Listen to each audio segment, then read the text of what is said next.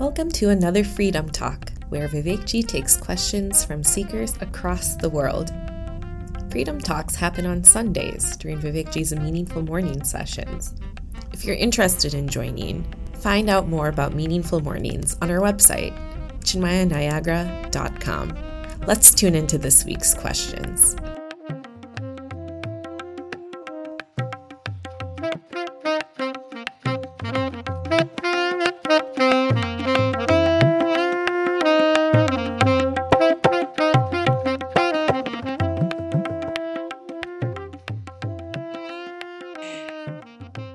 In our recent marriage enrichment retreat, I had asked all of the seekers who had gathered to openly share an insecurity that they're struggling with.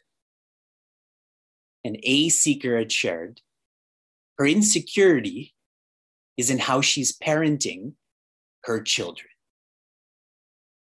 That was a very beautiful display and a lovely offering of vulnerability. During the question and answer period, another seeker had shared, if we just reflect, then we don't need do's and don'ts. We don't need advice. We don't need guidance if we just reflect. And she's right. I resonate with what she shared. So many of our problems are because of our wrong thinking, which is why on Sundays we have our Freedom Talk. I may be talking, others may have asked questions, but really, this is a dialogue between your mind and your own intellect.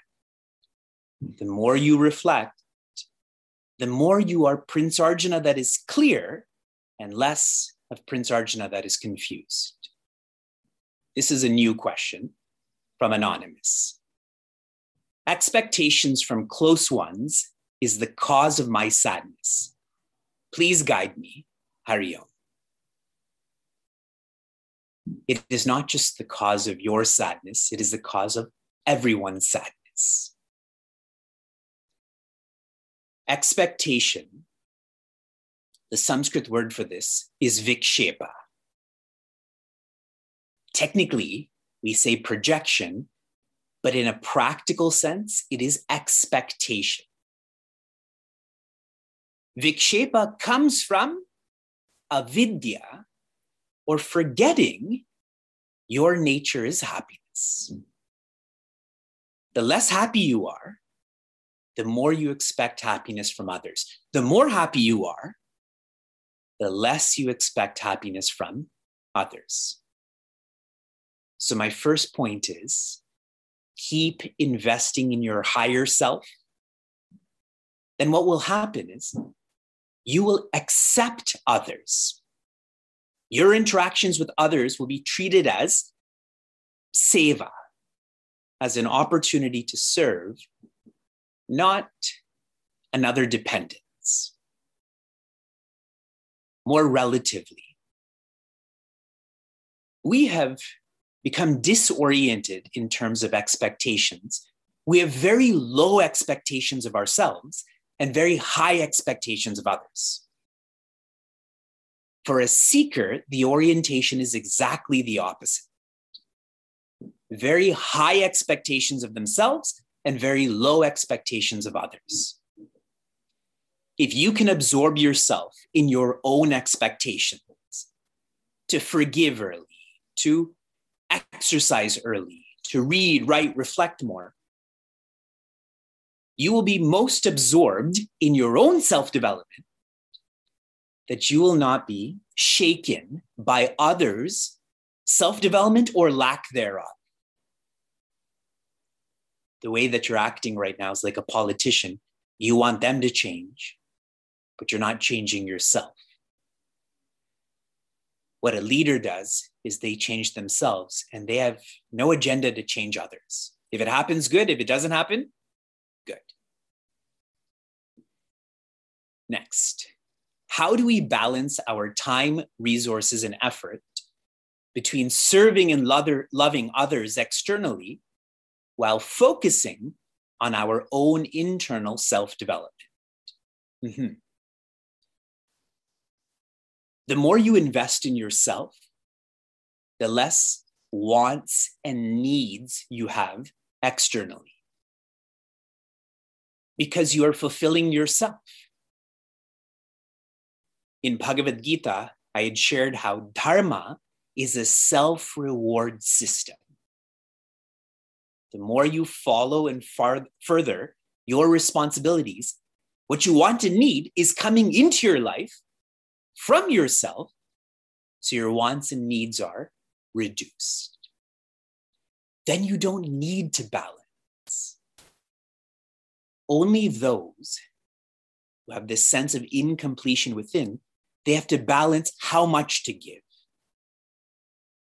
They calculate, it's transactional, because they're still confused or have this doubt that if I give too much, then I'll become unhappy. But for those who are clear, there's no sense of balance. They give all resources, time, and effort. So that's one insight. Another is, I find this to be most practical, use time as your parameter. How much time you will give to others, how much time you will give to yourself.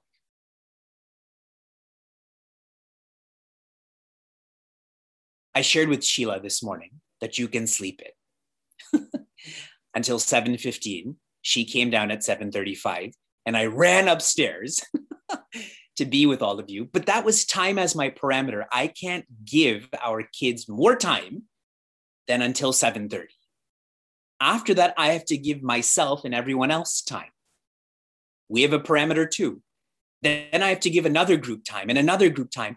When you have this parameter, the sense of doing your best becomes clear. That this is the best I can do for my kids. This is the best I can do for Chinmay Mission Pittsburgh, etc.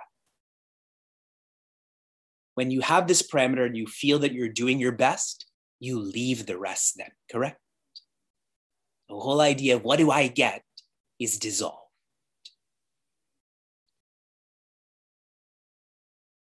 And lastly, quick question, quick answer.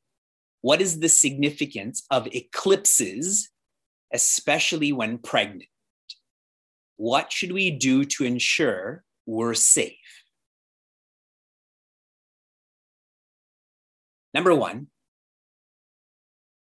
the most tactile way you can be hurt from an eclipse is your eyes, correct? Because the radiation or the energy of the sun is not being filtered. That applies whether you're pregnant or not, whether you're 60 or 6. That same scientific, pragmatic form of self-care is needed. Metaphysically, an eclipse is an icon of selfishness.